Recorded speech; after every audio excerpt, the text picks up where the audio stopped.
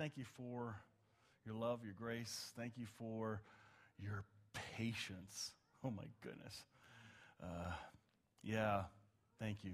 We all need it, and your unfailing love never ceases, and we forget that. We really do. We end up not applying that to other people, but we want it every minute, every second. So, Lord, make what is true in us alive out through us to those around us. Today, I pray for Carol. You just heal her body, touch her, whatever's going on with her, and give her your peace, internal peace right now. You know where she's at and what's going on there. So bless Carol. Thank you. Amen. Can you believe it? This is week 12. Last one. Done. Okay. I don't think I've ever wrestled and learned through a topic more than this time. And again, here's what you may not realize. I've taught this before. This is not the first time. But this particular time, there's been a lot more of a learning curve, new nuances, expanding our understanding of what forgiveness is. And I'm realizing in all the work I've done in the places I'm connected to, with the fire department as a chaplain, with the funeral home as a chaplain, doing funerals, I'm seeing some of the greatest hurts in people's lives. I'm seeing the everyday stuff people face. And that's what prompted this series again. This is what everyone deals with. Every human. We all deal with this issue of forgiveness. So today I'm going to talk, it's a wrap-up today. It says, well, what about this or that? And I asked you guys questions. I got some email responses. I sent out some messages to some other teachers and leaders and counselors asking for their insight to the number one question that I've heard from most people regarding this series. What about and what do you do if the person you need to forgive and are forgiving is in close proximity, either lives in the same city, works at your workplace, your place of work, your boss, your fellow employee, your family? What if the person lives in your house, your spouse, your kids? What do you do when it's constantly in your face? How do we handle this? So we're going to try and tackle that today. And I know all the other messages have been kind of structured. Today is going to be the pinball machine, ding, ding, ding, ding, ding. And it's going to go all over. At least that's what it feels like to me. Hopefully it doesn't come out that way. But let's take a look at this quote from Corrie ten Boom. Forgiveness is the key that unlocks the door of resentment and the handcuffs of hate.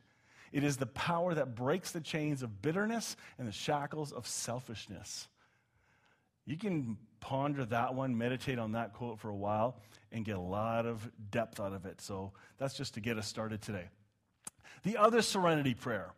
God, grant me the serenity to stop beating myself up for not doing things perfectly, the courage to forgive myself because I'm working on doing better, and the wisdom to know that you already love me just the way I am.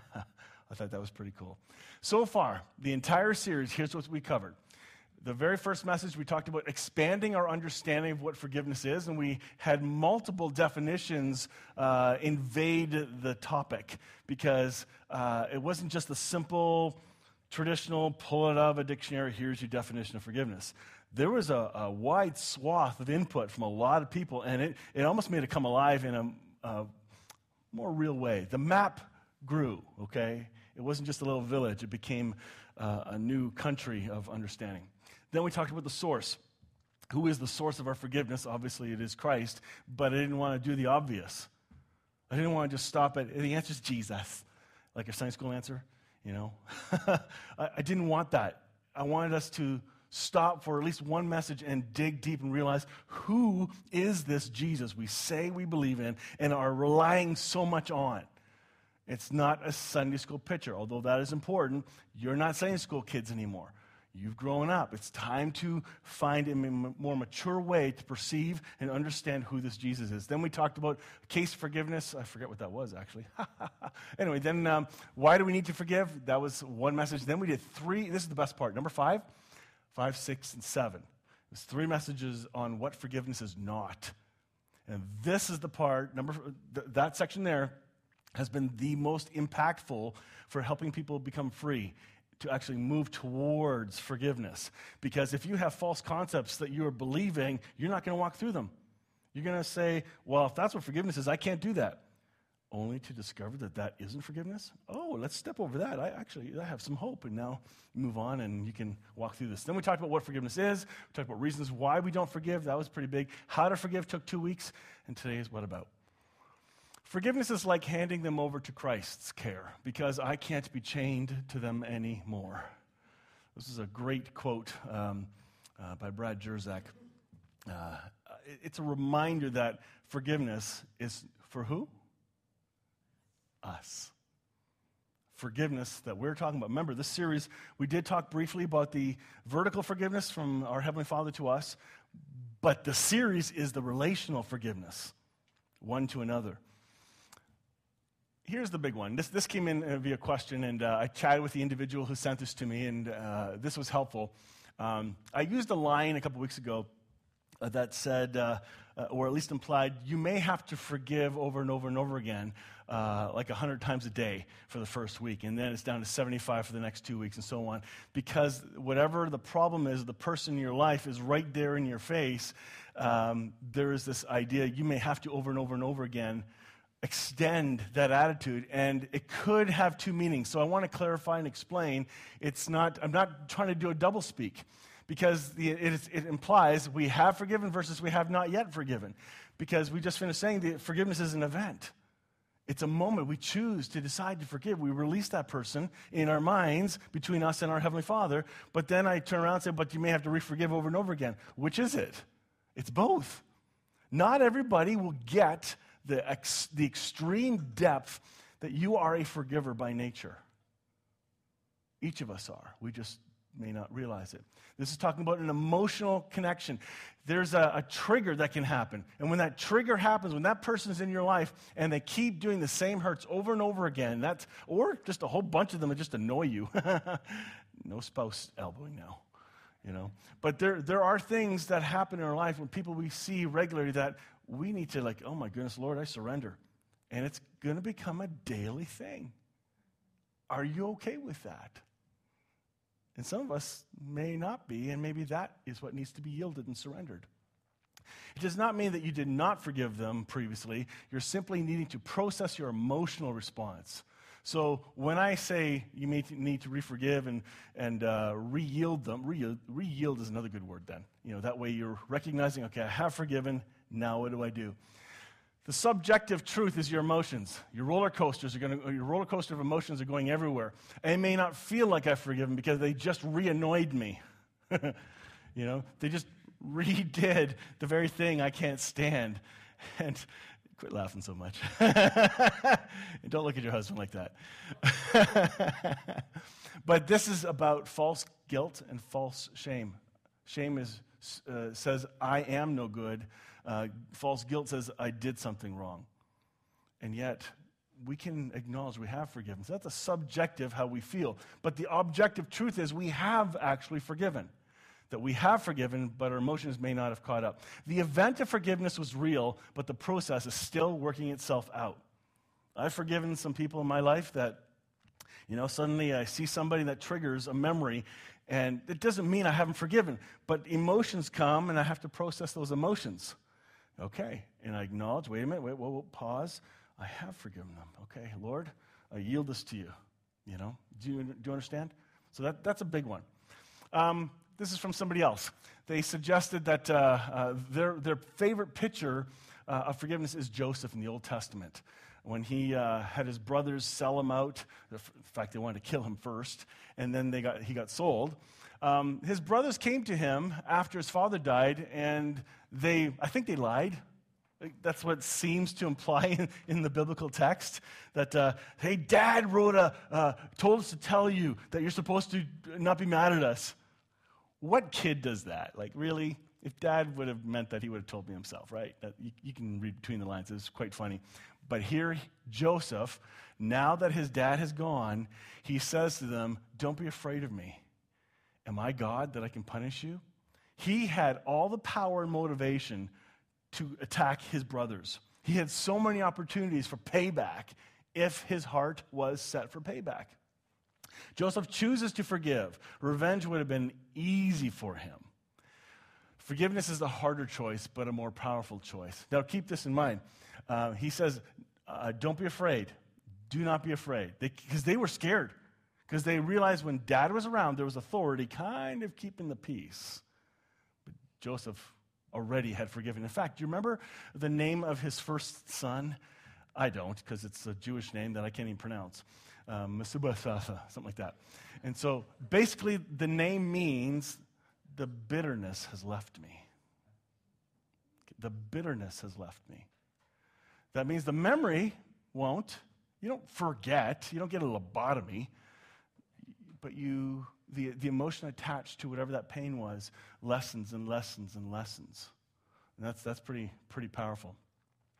Then, evidence of true forgiveness was care for the offender. Joseph then confirmed he would continue to provide and protect for his brothers and their families. No, don't be afraid. I will continue to take care of you and your children. So he reassured them by speaking kindly to them. Speaking kindly is evidence of a soft heart. Harsh words, short words to our kids, to our spouse, that does not speak love and forgiveness. That speaks hurt. Something's still hurting you. Speak from hurt. And most often people make their mistakes and hurt you because they're hurting. And then you get mad at them and need to forgive them. But there's more going on than we possibly know. Matthew 18, 21 to 22. This is really cool in the Passion Translation. It says, later, Peter approached Jesus and said, how many times do I have to forgive my fellow believer who keeps offending me? 7 times? Trying to be generous. And the original language implies, you mean 7 times in one day? It's kind of the nuance that was given there. Jesus answered, not 7 times, Peter, but 70 times 7. Well, all you math people, stop doing math, and 480 is not the goal that this is for, okay? The goal has to do with living from a place of constantly forgiving because of who you are, and they didn't know that. Peter is trying to make himself look, hey, I'm being spiritual here because our laws say I can 1 or 2 times. Well, actually, it said I can turn the other cheek, except they never counted all 4 of them. They just only counted the 2.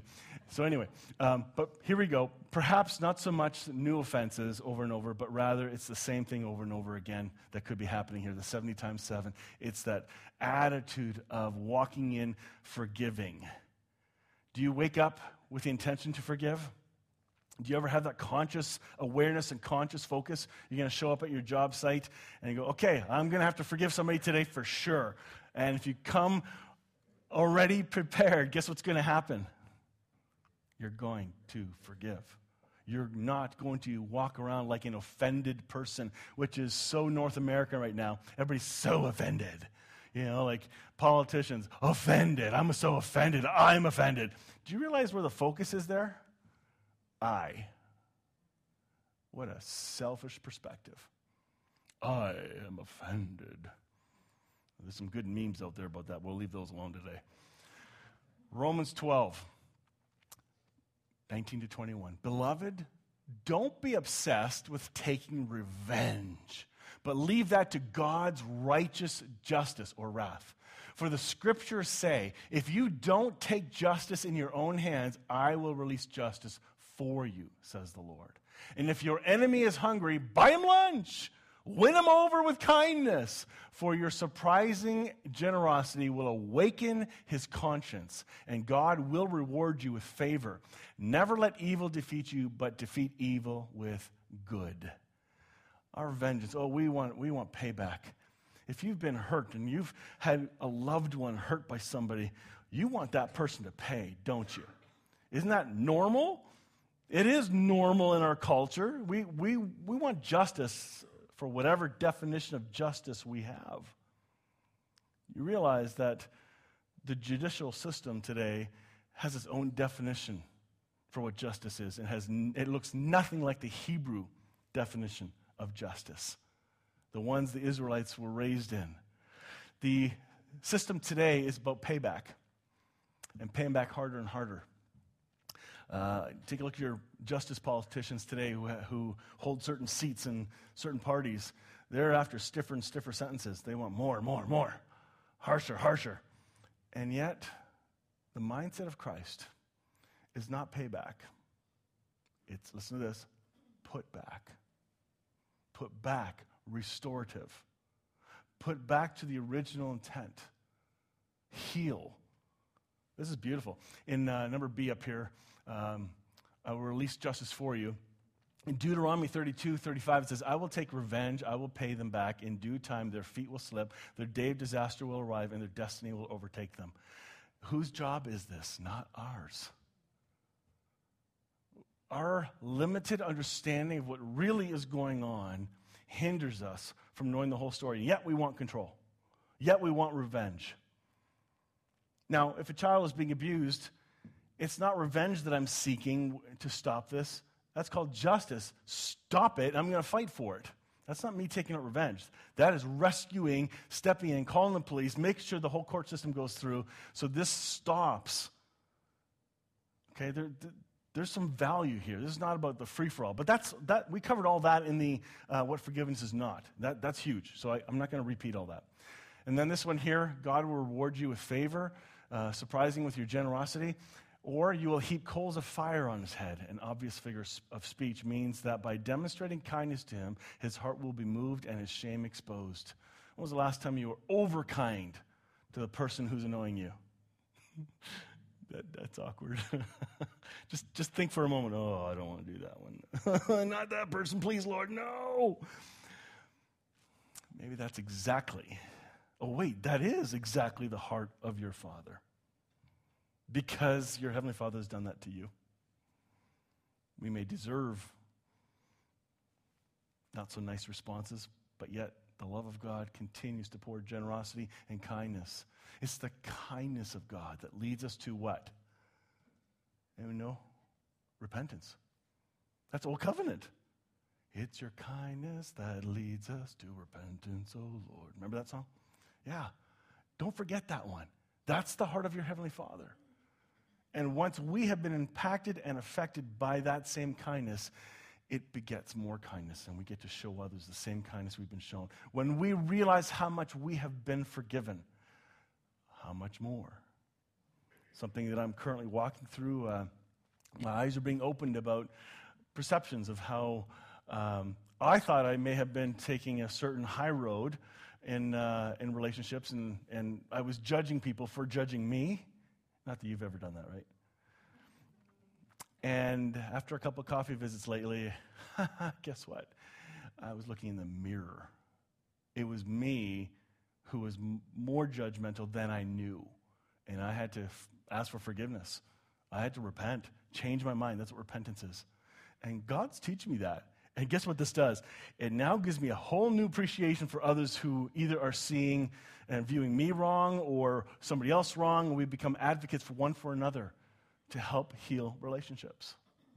It's a big deal. So why don't we take out vengeance? Because our ego vengeance is terrible. Our vengeance is terrible. It's overjudged. We do not have pure motives. We do not have the whole story, and we won't be fair. But the Lord is. This is where we yield, surrender. Any relationship involving emotions on any level creates an environment of expectations. This is another level from someone else. It creates an environment of expectation. We have expectations of our spouses, of our kids, of the people we work with. If you even here at Hope Fellowship with the people you've gotten to know, there's a set of expectations that have been created of how you function and get along, of what you're allowed to do, what you're not allowed to do. You know, like I don't see anybody doing goofy things like untying each person's shoe. Like, you just don't do that, right? You're not supposed to, and if it does, then it's just weird. Kids do that. In relationships, we do the same thing. We have expectations, and when they're not met, we become upset, and we become disappointed. Remember what disappointment is. Disappointment means failed expectation. Look it up in the dictionary. It's a simple definition. Therefore, when we think we may have disappointed God, God said, what are you talking about? I'm not disappointed in you. I didn't have a failed expectation. You may have, but I didn't. God's not sitting there going, didn't see that coming. He doesn't. He's not caught off guard. Therefore, knowing all things, he still works a plan around our mistakes. There are consequences to mistakes, for sure. But our loving God still weaves his love in and through it. There is hope. There is a trust in a guiding Papa who wants to lead us into deeper experiential righteousness. That's his hope. He wants you healed. The potential letdown scenario is attached to someone whom you've chosen to forgive, and this is very significant. If that person is someone you have a regular contact with that has not responded positively to or who has not reciprocated forgiveness in any way, then you have been set up for a huge, possibly daily letdown. You may confront somebody and say, hey, this is wrong, and they go, not my problem, yours. And they're so not repenting. You're offended. They're not willing to do it. It's now set up for even a daily routine. How does one deal with this scenario then? The answer may not be as pleasant, but read and listen carefully. The harsh truth is one may need to sever, listen, the emotional attachment. The emotional. You may not be able to stop the physical attachment because you're connected wherever, in your house or at work, wherever it is, but there's an emotional attachment. It may be temporary, it may be permanent, but you have to make a conscious effort to emotionally detach yourself from that person in order to be able to find freedom in forgiveness that is constantly being tramped on. This is not easy. Not at all. Can that emotional attachment be restored? Yes, but not until it is safe to do so. You don't rush into a fixed emotional attachment. There are some people in our families even that the pattern of behavior is not being changed. They're being challenged. There may need to be an emotional disconnect while they're still physically there. It doesn't mean you're unloving. You're doing this for your own healing here. Self-care is critical. Don't overlook that. The timing would be dependent on the health of the relationship in question. You could not let yourself become emotionally attached again until the volatility of the relationship is resolved. This is big. This would take time. Sometimes a short time, sometimes a long time, sometimes never. Be prepared for that. But I believe that process of disconnecting the emotional attachment is an effective way of dealing with an ongoing issue that you cannot easily walk away from. It's not an easy thing to do or go through, but it may be the only solution in a volatile situation. Anybody know Al-Anon, the group that helps Alcoholics Anonymous survivors? This is what they walk through. This emotional attachment stuff, I can't teach all that on a Sunday morning. That's crazy. It's way too much depth. But you can go now look it up. Now you have the words. Go do some research. But they strongly encourage the emotional detachment. In all marriages and all the counseling books, we're talking about emotional attachment. Like, get connected. And yet, there may be times where emotional detachment becomes necessary. Seek out a professional counselor to understand this. If you're in this, get help. Don't just listen to a message and go, ooh, there's my answer. No. Don't put that on me. I'm just pointing you towards healthy direction, a healthy place of advice, and deal with it. And again, I'm talking about a very serious issue here. Not, oh, he spilled my coffee and I need to forgive him. You guys get that, right? Okay, good. Whew. Here's from a counselor advice. When it's safe to do so, you would talk to the person clearly and respectfully about the specific behavior that is causing harm and ask for change. Yeah, that'll go over well all the time, right? If the person hears you and is willing to pursue change and get whatever help they might need to pursue change successfully, that's great. It's like living in a bubble, and you hope that would be that way. But I'll tell you what, do you know when that does happen? Is when the person that is in pain hits a place of brokenness and it becomes teachable. Okay? That's a beautiful thing when we see that. If it's not, this is when we often talk about the need for healthy boundaries to separate yourself from the harmful behavior. Whether the person stops or not, you may have continued contact with that person on some level, even after you've forgiven them. In those moments, you may find yourself reliving the hurt and needing to process those feelings again. There are people that are just going to be nasty to you. They are going to talk about you, and they're going to misrepresent you. They're going to misrepresent your intent in your heart. If you listen to their voices and receive it as value, you're going to get eaten up. Listen to the one who has the best opinion of you. Your Heavenly Father has the most beautiful opinion of you. It's what God thinks of you that matters, not people. Are there some things we can learn from behaviors if somebody's trying to confront us? Yes. Learn those things. But when somebody's just being hurtful, reject it. I've encouraged people to hold up an invisible mirror. Just kind of put it up when the complaining happens, and when somebody's crabbing about you and lying about you, just put the mirror up and say, it's not my hurt. It's not my hurt. Something's going on in you. This is reflecting what's going on in you, not me. That can be helpful. Where are we here? Here we go. God knows what people need and how best to intervene. In His wisdom, He blends justice and mercy. In the end, everything will be put right. Leaving this to God for me is forgiveness. And sometimes I need to do it again if I cross paths with someone who has hurt me and I find myself reminded of that offense. There's some people, if I see them in the mall, I just go, I need to go look at the lady's shoes for a minute. You know? They look at me weird in there, but it's like I don't want to face that person right now because there's such a negative vibe. There was one time somebody who deeply, deeply hurt me and my wife, and I bumped into him at a mall years later, and I told you about this, it was weird. I had this, hey! And I actually had an authentic, hey, it's good to see you. He wasn't happy. But I didn't care. I shook hands with his family, and I think they were the most awkward spot ever. But it was about my heart. I recognized that. Oh my goodness, look at the work that's gone in me. That is really cool. Evidence of healing. So that was really cool. Finding forgiveness and forging a new relationship with those who have wounded me. Exiting a key relationship in order for that relationship to function, I have to remind myself that I have already chosen forgiveness. This is the bedrock.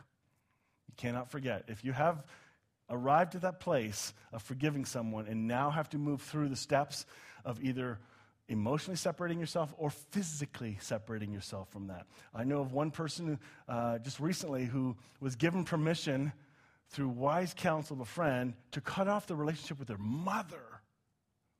Who does that? Well, I get it, from all the stuff I've gone through. However, in this particular situation, I tell you, there was a severing because it was so toxic. I think this person lives out west.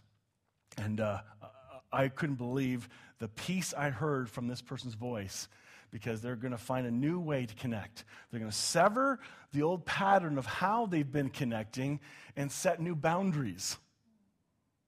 That's healthy, especially when things are toxically nasty.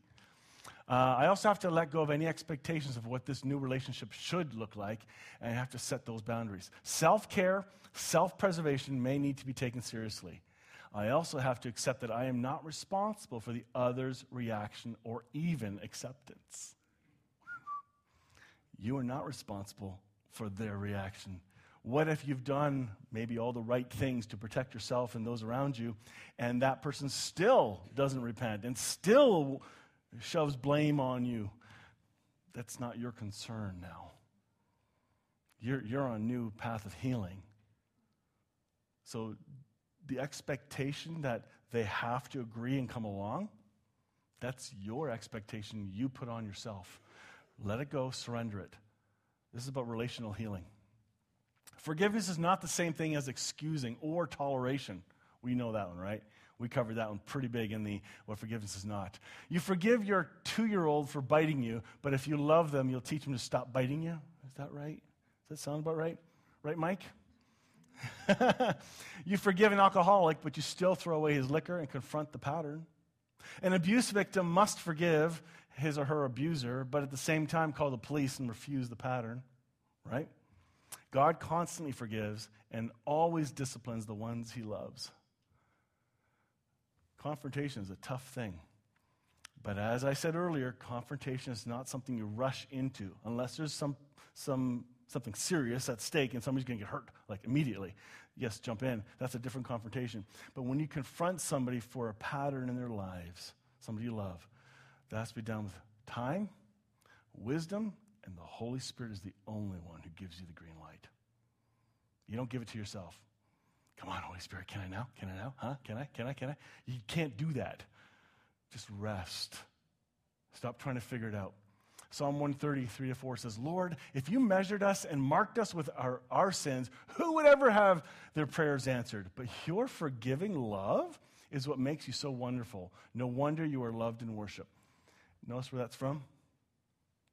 Old Covenant. Your Heavenly Father is a forgiver.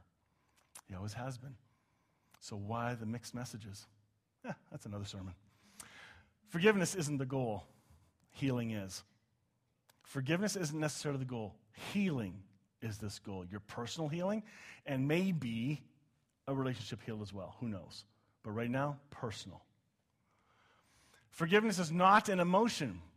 It doesn't happen in the snap of a finger. It is a state of being, a state of who we truly are, which comes about by not only knowing, but affirming our identity. This is big. Let me read that slower.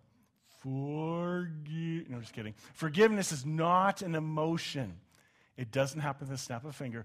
It is a state of being, a state of who we truly are, which comes about by not only knowing, but affirming our identity. You need to know who you are in Christ.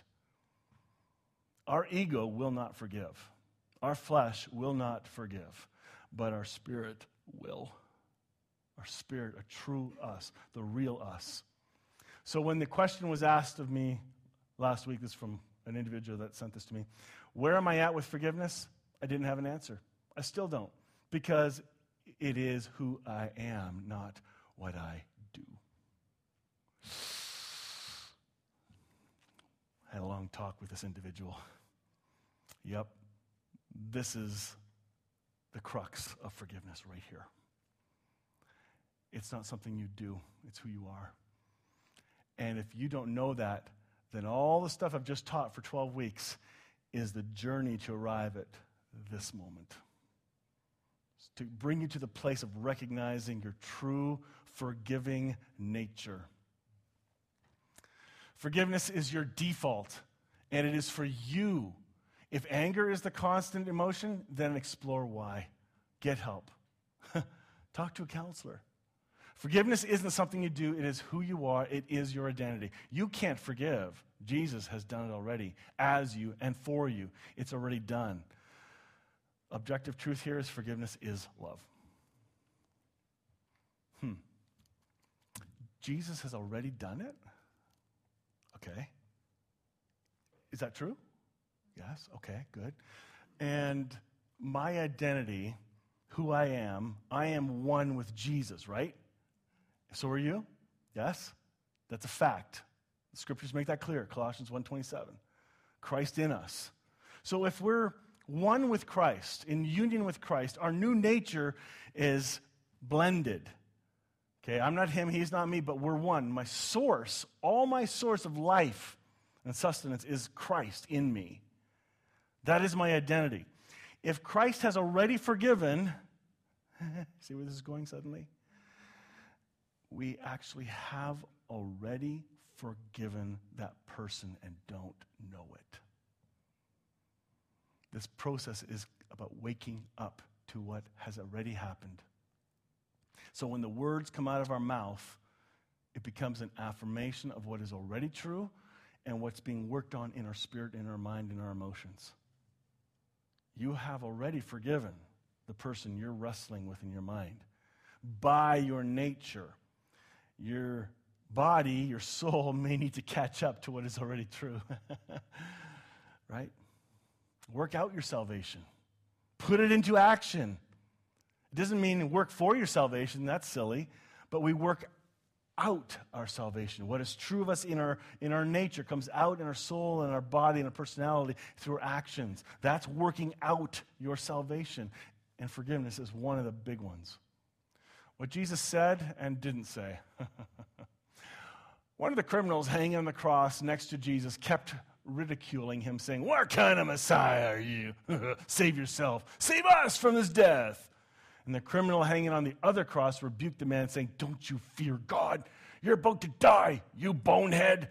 We deserve to be condemned, for we were just being repaid for what we've done. But this man, he's done nothing wrong." Then he said, "I beg of you, my Lord Jesus, show me grace and take me with you into your everlasting kingdom." And Jesus responded, "I promise you, this very day you will enter paradise with me." But he didn't say a prayer. Okay. And then Jesus turned his head towards the other one and said, "But not you, sucker. Should have treated me nicely. You shouldn't have taunted me. Ha ha, too bad." I think both were forgiven. After all, Jesus looked down at all the injustice. They were killing an innocent man, a man judged innocent by the legal system. He says, "Forgive them. They don't know what they're doing." That goes for the other criminal too, who didn't know what he was saying and who he was really talking to. He was blind to it. How many of those that we need to forgive are blind? And we're mad at blind people for being blind. Do you ever think about that? Do you ever walk up to a blind person with a cane, just kick the cane out of the way? Ha! Dum-dum, blind. You don't do that. You show love and mercy. My goodness. Who does that? Well, that's exactly the point. If you have someone in your life who's blind and walking through a crisis, let's say they don't even believe in God. They're blind. Don't get mad at them for being blind. Don't try to convince them to see. That's not your job. Your job is to love, to be grace. There's more control taken away from us. Look at that. Imagine that. The forgiveness prayer. I've edited it because of this conversation this week. Because this prayer is a subjective pathway to bring us to an objective truth that is already true in us through our identity in Christ.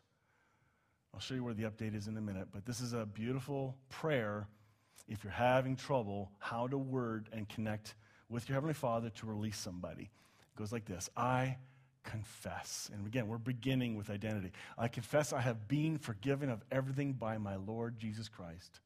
I confess I have been made a new creation in Him. We begin with identity. I confess. By the way, confess also means to agree with. To agree with God. It doesn't say, forgive me. That's not what confess means. When it says confess your sins one to another, that means share, agree, hold yourselves accountable. There's value to that. So I confess that any unforgiving attitude I have is not a reflection of my true identity. Here it is. Here's what the change was. My true identity is in union with Jesus, who is a forgiver by nature, which makes me a forgiver too. When this sinks into your mind, the rest can come easily. Therefore, as an act of my will, I choose by the power of Christ in me to forgive you this very day, fully recognizing my emotions may not reflect the choice I make this day. I choose to release you from my need to exact vengeance, my need to pour shame and anger on you. By the power of Christ in me, I release you from the responsibility to meet my needs for love and acceptance, and I choose today, as an act of my will, to trust Jesus alone as the only able and true source of meeting all my needs. I trust this day that Christ in me and the light of Christ in you to do the work of each of us that needs to be done. I surrender the outcome of this process to Christ, regardless if the relationship is restored or not. This is a prayer between you and your Heavenly Father. It's not something you go up to the other person with. It's for you, for your own healing, your own mind change. I hope you learned some things from this. I sure have. And there's still so much more to go, but 12 weeks is long enough. Oh my. Thank you for being patient. Thank you for your insight, your input. I've gotten a lot of emails, and some of you have already heard some of your comments and advice to me through what's been shared. So thank you. It means a lot. Let's pray. Heavenly Father, this morning, be our revelation. We have enough information, but be our revelation and teach us how to surrender. Teach us who we truly are in union with you as forgiving people who have been forgiven. May we do the same to all and walk out forgiveness, choosing every morning, expecting we will have to forgive somebody. Thank you, Father. Make this truth alive in each and every one of us. Work it out, this salvation in us, work it out through our mind, will, and emotions and actions. I pray this in Jesus' name. Amen.